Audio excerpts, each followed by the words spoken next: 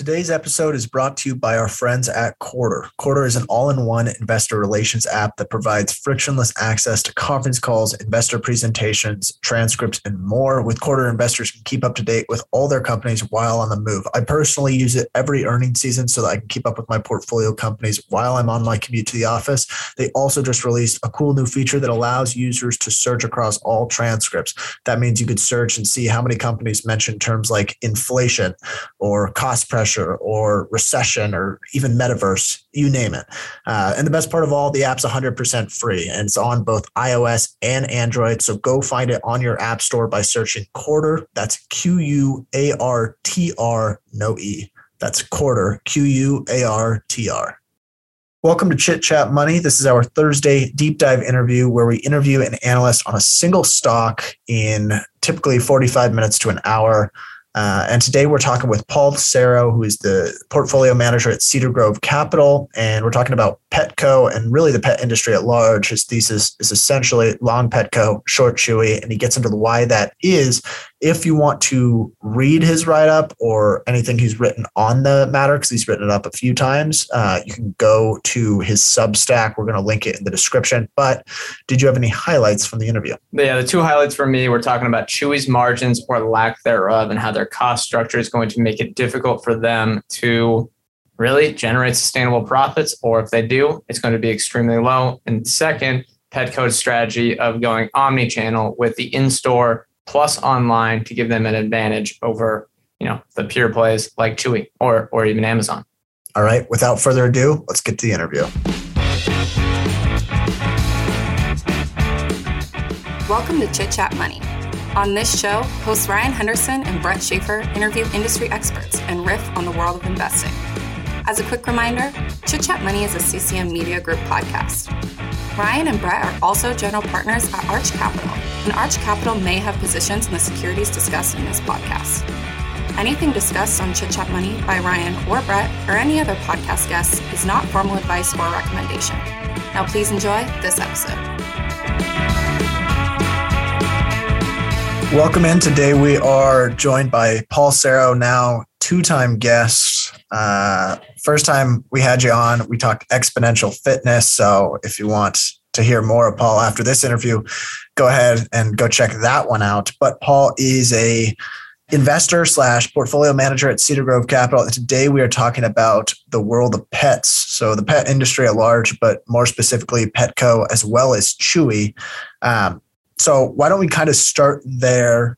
Do you want to talk about the pet industry overall? Who are some of the major players, and then how has the industry changed over the years? Yeah, of course. So when it comes to pets, there's been there's a few chains that people really know about, right? Like we probably grew up with either the PetSmarts of the world, the Petcos of the world, Pet Supplies Plus, which is a franchise.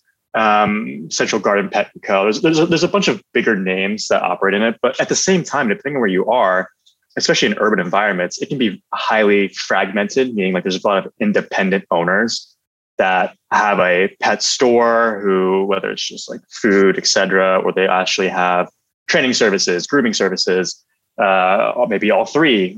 Then there's the veterinary care, right, to care for your animal. It's an over $100 billion industry, and that's inclusive. That's of like everything in the United States. So there was an up and coming company, which people know about as Chewy, that basically decided, hey, why don't we just be the pet retailer of the online world?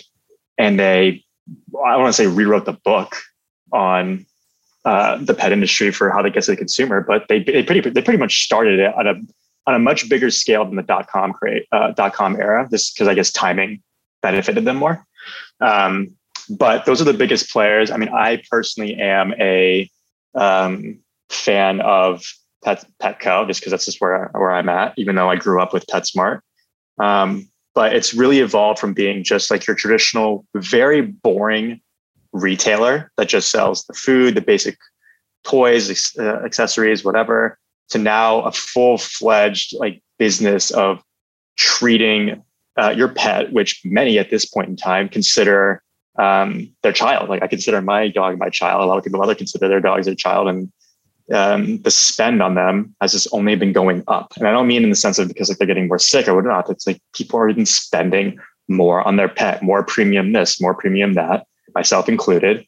And these retailers have really been capitalizing on it and taking advantage.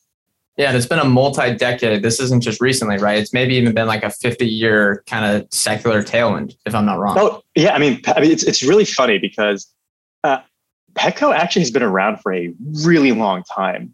They were actually first founded like in the 60s under a different name, but they actually became Petco, and I think the early 1980s or the late 1970s. I can't remember exactly which one, but they rebranded as Petco. And then from there, they started off as, like a few dozen stores. Then they kept growing by like acquisitions, kept growing and growing. They've been taken over twice in their lifetime. So they had take privates before 2000 and after 2000. And they recently went public again in 2021 and have really shown for themselves like just how big of a business the pet industry really is and can be. And that's why, without getting into details, I know we'll go further. That's kind of why I love it.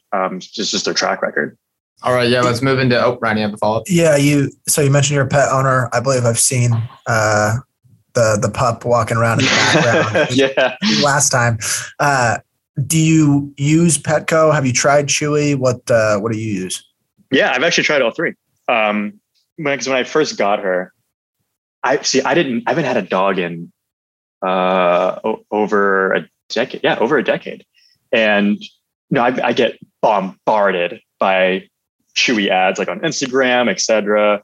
Given that I live in New York City, you see Chewy boxes like in your lobby because people have dog owners and you're just like, oh, Chewy, done. That's like their marketing's working, right? Right. So I actually started off with Chewy. I got all my stuff from Chewy. I got my food from Chewy, my both wet and dry. I got my toys, my beds, my cages, my my medicine from Chewy. And then it was only after the apartment that I eventually moved into was next to a Petco that I'm like, oh wait, if I need something quick, I can just walk a few blocks, go to Petco and pick it up. And then from there, I really started to see live just how good Petco was in comparison to Chewy. And I'm like, why am I still with Chewy? And that's when I strictly moved my dog to Petco. I still do. And I, looked at the company more when they were going public. When they filed their S1 in 2020, they went public in Jan of 2021. And after the initial pullback, I was like, oh, I'm in. It was good. All right. That leads right into it then. People, I think, are, they understand vaguely what Petco's business model is, but any more important history, things that investors should know about, and just what are the basics of its business model? Yeah. So I gotta stop saying that. I re-listened to my last podcast with you guys, and I always say this thing all the time. So damn it, said it again. Sorry. No worries. It happens. So when it comes to their history, they actually were a part of the internet craze of pet food. Back in 2001, they actually launched Petco.com. This was in comparison to all the other companies that wanted to, take anything and everything online. Like Pets.com was, the other one with the Super Bowl commercial. They spent millions of dollars, but only generated a few $100,000 in revenue. It was hilarious. So Petco was a part of that. They were an online retailer. They tried to be, at least. But with, the 2001 unfortunate 9/11 incident and then the dot-com crash happening, they suffered pretty bad compared to everybody else, right? Because everybody else is cratered. And I think that really left a bad taste in management's mouth that, maybe online is not the thing to do. So they actually, while they still had a presence, they really did not put pedal to the metal there. They're like, it can exist, but we're going to be focusing on our in-store footprints. We're going to be making sure we can optimize our stores through the current offerings that they had, which might not be garnered highly from Wall Street. But hey, if you're producing a bunch of cash flow, but you're not getting the recognition for it, take it private. And that's exactly what happened. I think it was in 2002 or 2003. It was taken private by TPG. And they just sat on it, right? They were just, milking it for all the, equity that they can get. And it was only recently in the last few years that alongside Chewy being the online retailer, that they kind of woke up and were like, you know what, we kind of need to really beef up our online presence if we're expecting to survive and compete. So over the last 4 or 5 years, they've really started to expand their online presence to compete. PetSmart's been doing the same thing. It's not an isolated incident. And what's amazing, and I'll pause in a bit to give you guys a chance here, but they've completely changed the way a traditional specialty retailer has handled its real estate.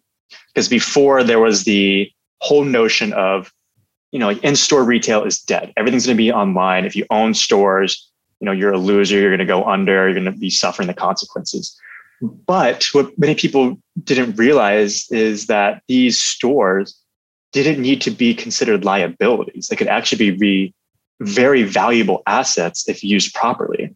Because what ended up happening, and this is with everybody, when you're a retailer and you move to online, what most of them ended up doing in the beginning was they created these fulfillment centers to service the online business. There was the retail storefront where like you, me, your mom, your family, whatever would walk into and buy from.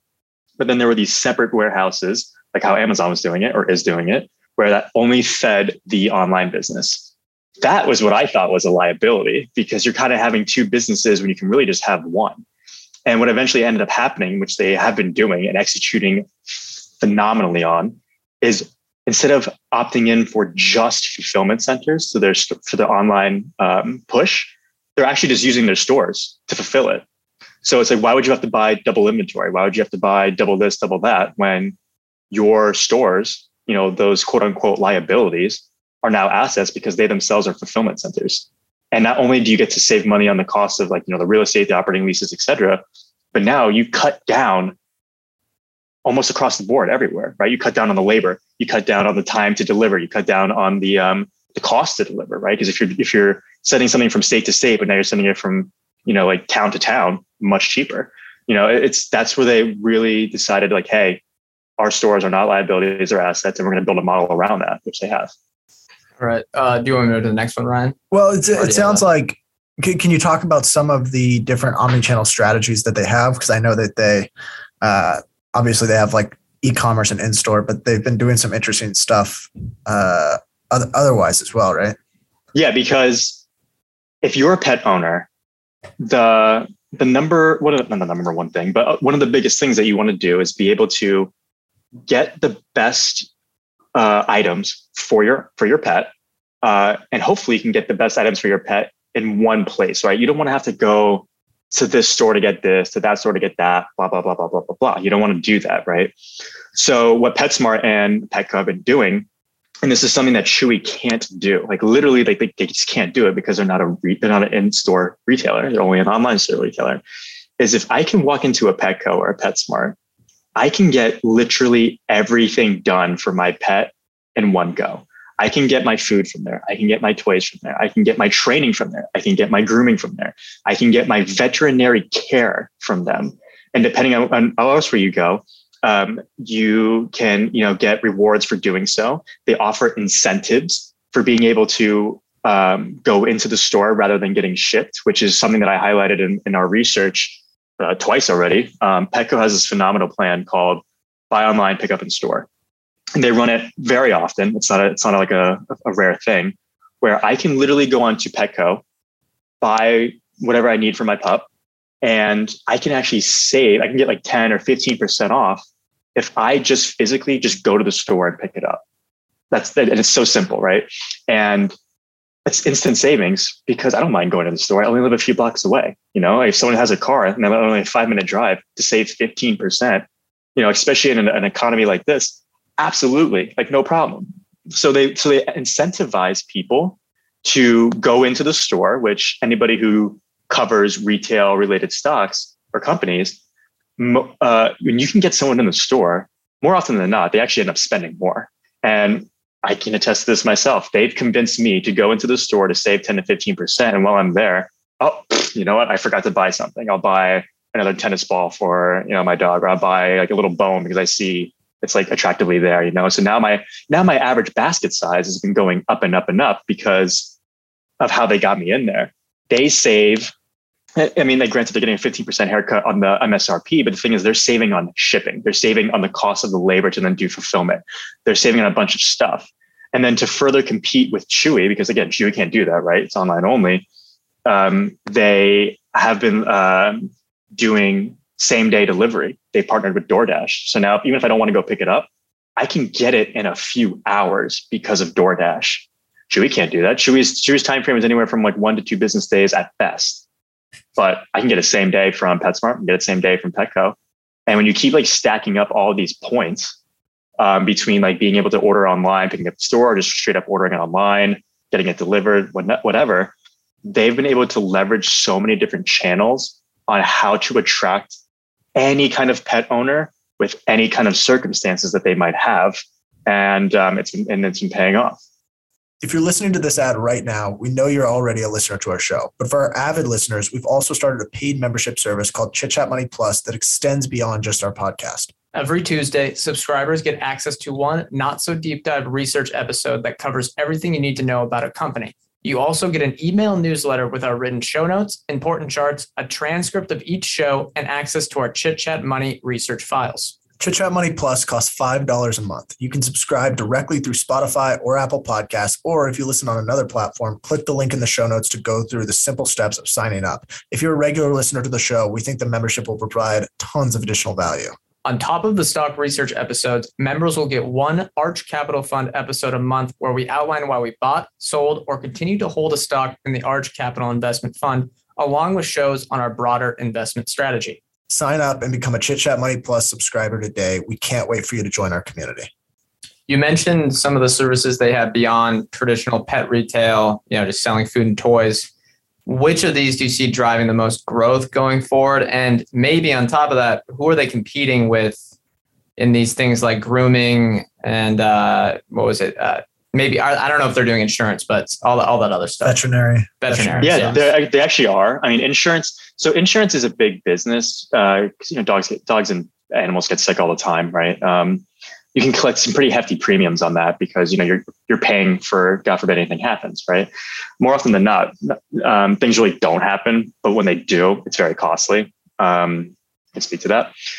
But if you're talking about like the biggest area of growth, most of the pet industry is staple related goods, right? So it's the food, it's the wet food, it's the dry food. Like, yes, you can pay up for the quality of it. You can get some premium fresh dog food from, Just Food for Dogs, or what's the other company? Farmer's Dog, which is, super, super fresh food. But if you're talking about like growth, I was highlighting that I think the veterinary business is the biggest growth factor of the company. If you're already generating, billions of dollars in sales based off of your stapled goods, there's not going to be much growth in that unless there's going to be another COVID where the influx of dog adoptions happens.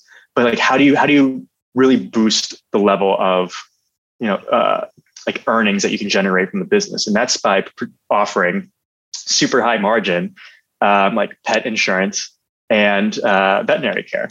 Because at the same time, everyone's have to get their dogs annual checkups, right? Their vaccines, their revaccine, like a bunch of things that even if your dog or your animal is not sick, you still got to go in to get it done, right? Like sometimes we have to get updates and checks for ourselves, which that's recurring revenue. It's really simple to do. And when you're talking about millions and millions of dogs in the country or animals or just whatever, I keep going to dogs, sorry, because I have one. It's a really attractive business. And I actually built out a visual like chart in our research to kind of show you what that build out looks like. And, just to kind of like highlight, the numbers here in the next, about like 5-6 years, the vet build outs that they're doing, the vet animal hospitals will add over $1.3 billion to the top line and about $36 million in EBITDA. And that's me being conservative. That's literally me being conservative. I wanted to be comfortable with it. It's pretty wild how much people are willing to spend on pets because they're your child. You want to see them get sick. If you want to see them get sick, you'll pay whatever you need to pay to get them better again and fast. Or go ahead. I was just going to you mentioned some of the numbers there. Can you provide any more financials just for like context for listeners who haven't looked at it before? What do they kind of generate in revenue? What do margins look like?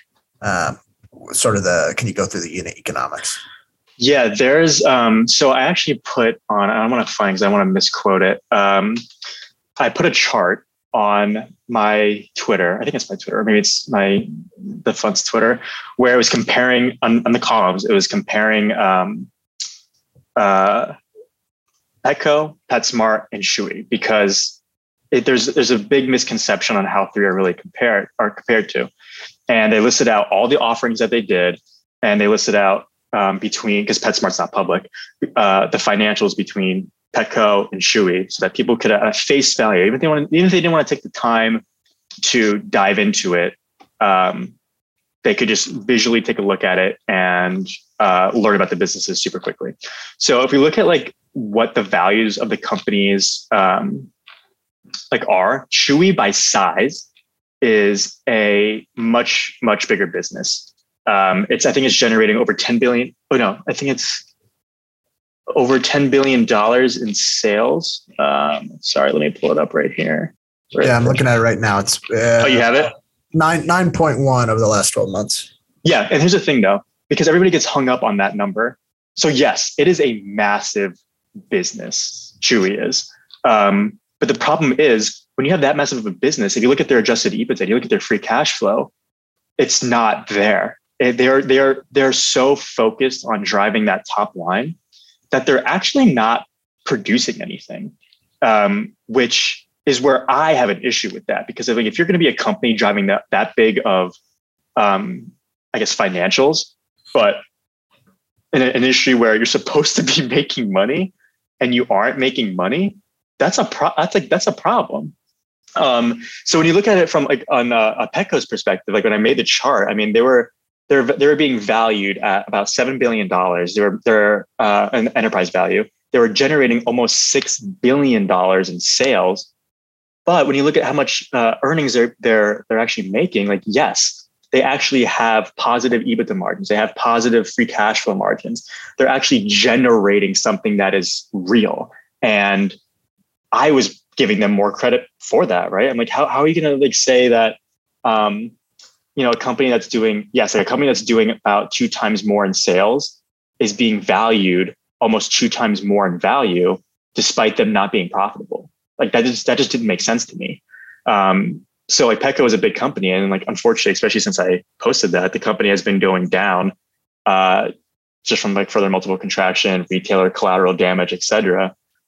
But it is not a small company. So when you're talking about what the veterinary build out adds, if we're talking about $6 billion in revenue right now, with in 5 years, a little over $1 billion just from veterinary care, that's massive. That's literally a massive number. Right. And the key is that veterinary care has higher margins, right? Yeah, because you're paying, especially if it's in-house, right? If you control everything, you're just paying for the vets, the actual vets that are there. You pay for the supplies, which you're going to get a good deal from anyway, because you're a massive company. You can get economies of scale. You own the operations, et cetera. So I mean, I was factoring in 12% margins, 12% veterinary margins on each little veterinary care clinic. Realistically, you're probably going to look at closer to 20%, not 12%. So that's why I'm being very conservative with my bottom line figures, because obviously there's going to be a ramp up time to reach those levels. But those margins are great. You're talking about average unit volumes of I think I'm projecting over $2 million in 4 years or something like that, which is great per clinic, which is great. And the more you have, the better. And there's always going to be people having pets.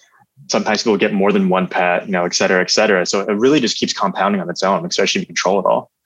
Okay. And now let's move into comparing more Chewy and Petco. Is the key here the omni-channel capabilities? And can you explain maybe, I guess you talked about Chewy's model, but can you explain why they're not profitable? Is it that marketing spend? Is it the big discounts they're giving? Or is it really just they don't have the physical stores that give them that double advantage, kind of like Petco?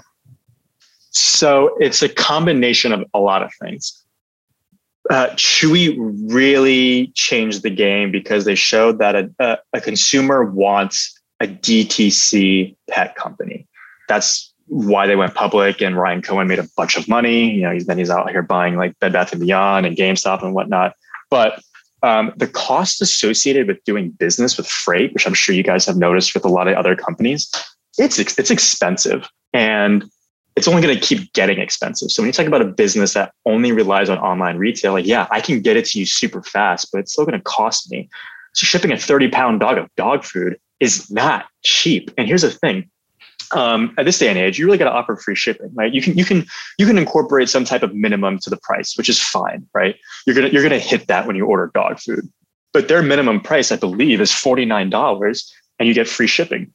If I'm ordering, a 60-pound dog of, or sorry, $60, 30-pound food for my dog, I cannot imagine them making too much money on that, because now they don't have to pay for shipping, and the margins on that are decent in and of itself. But once you factor in the freight costs and the labor and everything like that, I would be surprised if you're making any money on that. And that's kind of why they incorporate, this is every pet store business at this point, that's why they incorporate the subscribe and save options, which is, hey, if you're going to order dog food, which we all order, if you just keep it on a regular cadence, A, you never have to worry about ordering it again, but B, we'll give you 5% off every single time you order it, just so they can drive recurring revenue. They don't have to they don't have to execute more on marketing dollars to get me again because I've already signed up for it. It's very similar to Amazon subscribe and save. The more things you add on to it, the more you save, whatnot. But that's where the problem is. It's really the freight is the problem. So now when you look at a business like Petco, you really don't have to worry about that anymore, because if I live a few blocks away from Petco and I can either A, buy online and pick up in store, so I physically go and get it. Yes, they take a hit on the margin for the discount that they offer, but they're not spending nearly the amount that they would to ship it. So they're actually net, they're winning. Then you have the option of, okay, well, I can order it online and have it delivered same day. I don't get the discount, but I get the speed. And they don't have to worry about the costs associated with that either, right? Because they have a contract with DoorDash, and the DoorDash people are the ones that fit the bill for, the gas that they use to ship it. They're not doing the labor, right? The labor is already baked into it. So they save money on that front as well. And then additionally, they have another option where I can just go buy it and I can just pull up. I don't even have to enter the store, and they'll have an associate come out, load it into my trunk, and I'm on my way. So when you're talking about what they can cut to boost margins, they're doing it. And that's why I'm saying they're giving so many different options for people who imagine being an 80-year-old grandmother with a dog. They may not be able to go to the store. And if they go to the store, they can't pick up a 30-pound bag of dog food. So they have an option for someone to come out and give it to them, or they can just ship it to you. They can have somebody else ride a bike or a car, depending on where you are, and deliver it to you from DoorDash. They have so many different things where the option to cut out very costly expenses that the consumer facing side doesn't see is happening. And that's why they have leverage with their rewards, where you can do the 5% off, or they have the Vital Care offering, which I'm a big fan of, where it's almost like a no-brainer to sign up for, because you save so much money as a consumer if you just do everything in-house with Petco. That's something that just Chewy can't offer, because they just don't have the capabilities for those product offerings. And they also just, they don't have the leverage that the other stores have. And by other stores, I mean Petco and PetSmart. As Petco talked about competing with Amazon, does the comprehensive offering and the in-store stuff that you just talked about, do you think that gives them just way better capabilities to, blunt any consumers going over to Amazon subscribe and save? Because when I see Amazon versus Chewy, I think this is the same exact product. It is. No, it is. It's the exact same thing. If you want to talk about a real competitor, yes, the pure play is Chewy. That's because it's black and white. What they sell overlaps, But if you're talking about a true comparison, that's just online, right? If you're talking about online and in store, you're looking at the other stores like Walmart, like Target, like other specialty retailers or grocers that do offer dog pet food and pet products. You might pay a little bit more from them because that's not their bread and butter. But if someone's going to be I'll go to Walmart to buy all my my groceries and whatnot, and I'll pick up a bag of dog food on the way while I'm there, okay, that's like real competition. When it comes to Amazon, no, I mean, I that's when I shorted Chewy, that's actually part of my reason why I shorted Chewy. And like, if you're talking about a pure play online retailer, Amazon's going to eat its lunch. And that's what's been happening. So it's really more, that's who their real competitors are. But if you're looking at a public facing side, what you see in the market, what you see in the news, Chewy is the one that gets advertised heavily. And sorry, I forgot 1.2. What Petco also has as leverage, which I know PetSmart does, I just haven't really dove into it, is private label. If you want to expand margins, private label is the way to go. And they have, I think, 10 brands that are private label and exclusive to just Petco. So when you talk about expanding margins, they're offering things where, like, if you don't want Blue Buffalo, get a Petco brand, pay a little bit less, but they make more money on the side. So that's what else they got going for them. The other thing I saw, I was looking at Chewy this week. I can't really remember why, but they talked about on the conference call how auto ship helps save them costs logistically and through shipping, because it's easier to automate auto ship orders. There's higher average order value typically, and it just generally saves them money. But they have 72% of their customers or sales come from auto ship, and they still can't generate cash. I can't imagine that. Like, that probably has to be close to its ceiling in terms of percentage of sales coming from auto ship. So at what point do they generate cash? It just seems difficult, or it seems like supply costs would have to come down. I couldn't even tell you because I think it's the best comparison is what Jim Chanos said about DoorDash. If you can't even make money at the peak performance of what the market is giving you, then you're just never going to make money. And that's exactly that. Like, DoorDash was not making money really at peak performance during COVID when everybody couldn't leave their home. Chewy was, I think they were like profitable for like 2 quarters, and they just can't sustain that because of just like how their business is built. And you see the chart, they're down from their all-time high of like 75% down, I think, at this point, because they just, the auto ship thing. And this is what investors really have to be wary about. Unless you dive in, that auto ship number looks fantastic. It keeps going up. The average order value keeps going up, but you have to look at what constitutes an auto ship. And I think I think they base it off of someone who has had a shipment to them while on auto ship in a 12-month period of time. So that number just looks massive because you're having such a super wide time range of what counts as that. And the other thing too, they don't tell you is what actually is a part of that auto ship. I can get a $5 bag of dog treats sent to me once every 6 months. That counts as auto ship. I can get a 30-pound bag of dog food every 2 months, and that counts as it. But everybody gets fixated on the latter than the former, that they don't realize that it's actually a very big blend between the two, like getting tennis balls, getting toys, like BarkBox, for instance. You get a new box of toys every, month, 2 months, 3 months, 6 months, etc. It's something that you really have to dive into, because if you take it at face value, it's going to burn you. Right. Yeah. I don't know. I'm surprised you don't have BarkBox on the short trade, but maybe that's a whole different. I was long on it, man, and boy, was I wrong on that one. All right. Let's move into the numbers. Let's get some more context here. How are you valuing Petco? Maybe some numbers behind that, and how does it compare to Chewy's? I know you mentioned the revenue numbers, but just, I guess Chewy doesn't generate consistent profits, but maybe that's the key here. Yeah. So what my issue was, is that the market was not giving Petco the credit it deserves. Like, it totally revamped its business because of like its focus on retail and how it was its focus on online and how it was leveraging retail to cater to the online world. Initially, when it went public, it was like 20. I think it like peaked at like $28 a share. It's touched that again, but that was like kind of like a beam squeeze back in 2021. But the biggest thing that I had with it was you have a specialty retailer who has been consistently beating consensus estimates on the business. Like, since it's been public, every single time it's beat on top and bottom.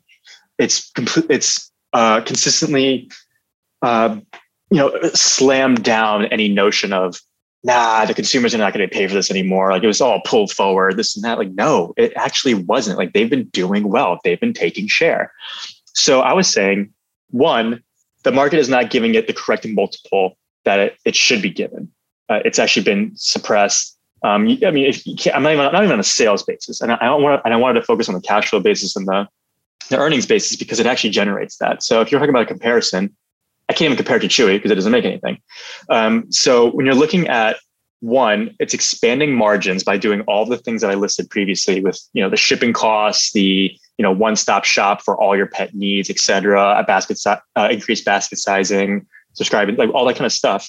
They're increasing margin while growing top line. So like top line's growing at like 7-8%, but you're growing EBITDA margin. You're growing EBITDA, sorry, not EBITDA margins at like 10 or 11%. That's going to create margin, right? Like one's growing faster than the other one. And it was at the time when I wrote my research, it was showing, I think, at like 12 times EBITDA, forward EBITDA, which was like a joke, considering it was generating over $500 million in cash flow, or hypothetical cash flow. So I was saying, you know what? If you're looking at other retailers that have been under the same kind of transformation where they were written off as a in-store retailer that will never be anything but they've revamped themselves, then they should be valued at the same because they are doing the exact same thing, just in a different industry. So I was looking at other specialty retailers like Home Depot, like Tractor Supply & Co., where they took what seemed to be an only in-store business and turned it online. Like Home Depot is one of the biggest online retailers in the country. Like literally, I think many people don't realize that. And what they were trading at. So you look at what they were trading at, and I was being conservative with what they were trading at, which is at like 14.5 times forward estimates. So I'm like, even if you factor in a 2.5 turns more of a forward multiple on their EBITDA, but you're getting additional EBITDA margin going forward, this thing should be trading over $25 a share. I think I posted at $26 a share when realistically it should be at like probably 30 if it gets the recognition it deserves. So that's why I was like, you know what? Yeah, I'm long this stock because I think it's getting seriously mispriced. I think with all of the damage that has been done with consumer related stocks this year, with retail related stocks this year, if you actually look at the chart, if anyone listening in on this would like to see kind of the drop off what happened, Petco for most of the year was killing it. They were actually not doing bad at all. And then you can see a very precipitous drop in May, I think it was. And that's when Target, like when Walmart did it first. Walmart announced, hey, we're going to get reduced margins. We're screwed. The stock didn't even move. It actually went up on the Walmart news. And the next day when Target came out with theirs, Target's like, oh, we're screwed. Then you see the massive drop that Petco had because they're like, oh, you know what? Petco is a little bit more of an affluent customer base, which aligns better with Target demographics. And they cratered. And, I'm talking with my other hedge fund buddy who was short the stock. And I'm like, this doesn't make any sense to me, dude. Like, and he's sitting over here, like, I see the credit card data. I see this, I see that. I'm like, I don't see any of this because I'm actually going to the store. I'm talking to people. This place is popping. They released earnings, I think a week or two after that.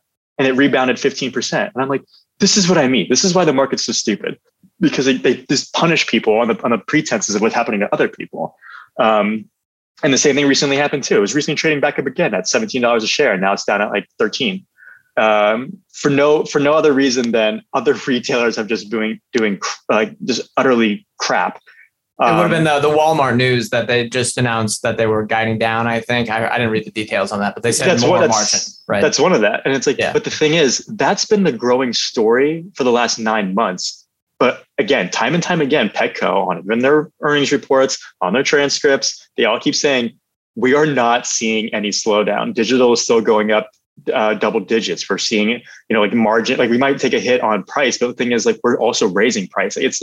They keep defying the odds, but no one's is giving them the recognition. And if you do a side by side of Chewy share price and Petco share price, Chewy's has flown since the bottom of June compared to Petco. And I'm like, why? They are like, Petco is literally a better overall business, but Chewy is so internet focused that my buddy told me, he's like, buy the dream, sell the execution. And I'm like, I really hate you for saying that, but that's such a valid point when you're comparing the two right now, because Petco is executing amazingly and Chewy is the dream. Chewy is the tech side of things. Like yields go up, yields go down. It affects Chewy more than it does Petco, but this is getting punished. Do you think that's the only reason why Chewy gets the multiple premium? 1,000%. 1,000%. They have the, yeah. What if things go right at Chewy? And this kind of leads into our last question, which is like the pre-mortem. So I'll just double the question then. So how could you be wrong on the investment, sort of the long Petco, short Chewy thesis? And then what kind of margins do you think Chewy could have, profit margins, if things go right? Okay, so if we talk about like margins of what Chewy can go right, I don't think they're going to be much at all, right? Because if they're not even adjusted EBITDA profitable, and again, mind you, adjusted EBITDA is complete crap to begin with. Well, they have a lot of depreciation, right? If I'm not mistaken. Oh, dude, if you look at, I mean, the SBC. Like SBC. Yeah, and SBC. Yeah. Yeah, I mean, if you're not even profitable in that sense, even with adding back all of those things, that I don't know how you get. I really don't know how you get there. And it's if we're talking about like realistically, let's just hypothetically say they actually do get there. I think at best they could probably match up with like a grocery store, right? You're talking like 4 to 6% margins, which for a grocery store makes sense. You're buying produce. When you're talking about the margins on pet products, it should be more than that, you know? That's best case scenario. I don't think it ever gets there. There other guys I've spoken with too also don't think it'll get there. Again, you're buying a dream of it getting there. If we're talking about Petco, and I forget, sorry, would you say is what could go wrong? Yeah. How could your thesis of or how could the investment long Petco, short Chewy go wrong? Yeah, well, I mean, if you're looking at the business itself, Petco has a solid business. If you have any experience being an operator, Petco has hit the mark on anything and everything that the consumer could want. Could they make it a little bit better? Yeah, of course. But they're making it literally the one-stop shop place for any pet owner for not only the everyday needs, but also the health and wellness side of things. So it's all encompassing, and it's making it so that I save money, like the Vital Care offering, which I highly recommend people read on my Substack, because it breaks down the unit economics. As a consumer, I save so much money, but Petco takes more share. So it's hard for me to realize what could go wrong, because they seem to be doing everything right. They're just getting a golf clap. Not even a golf clap. But what could go wrong is, like, for instance, like if someone if there's a big recession and people just decide to scrap all their pets, and I just can't afford them anymore, which again, I don't see that happening, because I would literally go to switch to rice and beans for my life if it meant I still keep my dog, right? Getting rid of my dog is not an option. That could happen. There's no real interest rate risk, because the debt that they have is actually at a very attractive rate. Like they got like $1.7 billion in debt, but the interest rate that they're paying right now is at like 4%. Like that's not bad. That's totally manageable. Fixed? Sorry, is it fixed? It is floating, but it's very attractive. It's very attractive floating rates. It's like LIBOR plus 0.75 or LIBOR plus 1. It's not tough. And they generate the free cash flow to pay for it. So they're not hemorrhaging anything. So there's no interest rate risk. There's no like real consumer risk, because they keep blowing that up. If anything, it's a market risk. And that's shown this year by, it holding up so well until that Target news. And then that Target news just kind of sent it spiraling. So can it go lower? Yeah, it just broke its 52-week low today. But I'm thinking in the long term, there's nothing that says to me at this current point in time, granted I'm biased, but I've been right on the other one as well, that this thing should not be trading above $25 a share when the times are back to being good again, right? When the market's not crazy with volatility. I just don't see it. I mean, at this current point in time, like you got a market cap of $3.8 billion, but they're generating $600 million of EBITDA this year. I mean, like do the math on that. And they're growing it at 10%. That's ridiculous. That's just so cheap. So can I get hit? Yeah, 100%, which I have been already. But I don't know. This thing is a winner. I just don't see how it can go wrong unless the management just decides to do a complete 180, like a blockbuster-esque type strategy. But that's not going to happen. Right. There's always management risk. I think one more follow-up I have that maybe people would be interested in is, do they have the capacity to repurchase shares? Because if we're going to get this huge discount, I don't know, it's always nice, and it can help, get back to fair value if you can be really aggressive with it. So, I mean, do they have the ability to? Yes. Does it make sense to do it now? If you look at the share price, you'd say like, yeah, obviously it's like so depressed. But at the same time, I think because of all the capital, like the capital allocation that they're using it for to build out their retail distribution arm, and which like takes a lot of like spend to boost up the technology to facilitate it all, et cetera, et cetera, et cetera. I think having that cash to prove to investors, hey, if shit does hit the fan, we're not going to dilute ourselves by doing some type of equity raise. We're not going to have to like get unattractive rates on debt because, we need it for working capital, et cetera. I think them keeping the cash that they have in the bank and them generating the free cash flow that they do helps mitigate any type of worry that, oh crap, they might need to do another raise or something. If it comes to the point where, this thing's like trading like close to or below $10, which I really hope it doesn't, I would actually like talk to to see like Ron or like Brian and be like, hey man, like this is just dumb. It's dumb. Just go ahead and start buying stuff back because this is ridiculous. Right. Yeah. So only if it gets super cheap, but with their conservative strategy, maybe that's kind of a 2 to 3 years down the line, they'd start returning capital to shareholders. Yeah, I can see that. Cause I mean, if you're talking about the whole revamp that they're doing, switching to online isn't cheap. They got great momentum right now. Why try to focus on something else just to appease shareholders in the short term?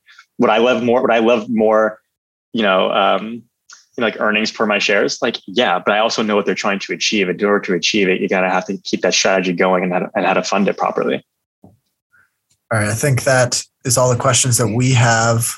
For any listeners that are hearing you for the first time, once again, go ahead, check out the Exponential Fitness episode, another sort of interesting retail, I guess you call it retail gym business as well. But where can they find you? Where can they keep up with you?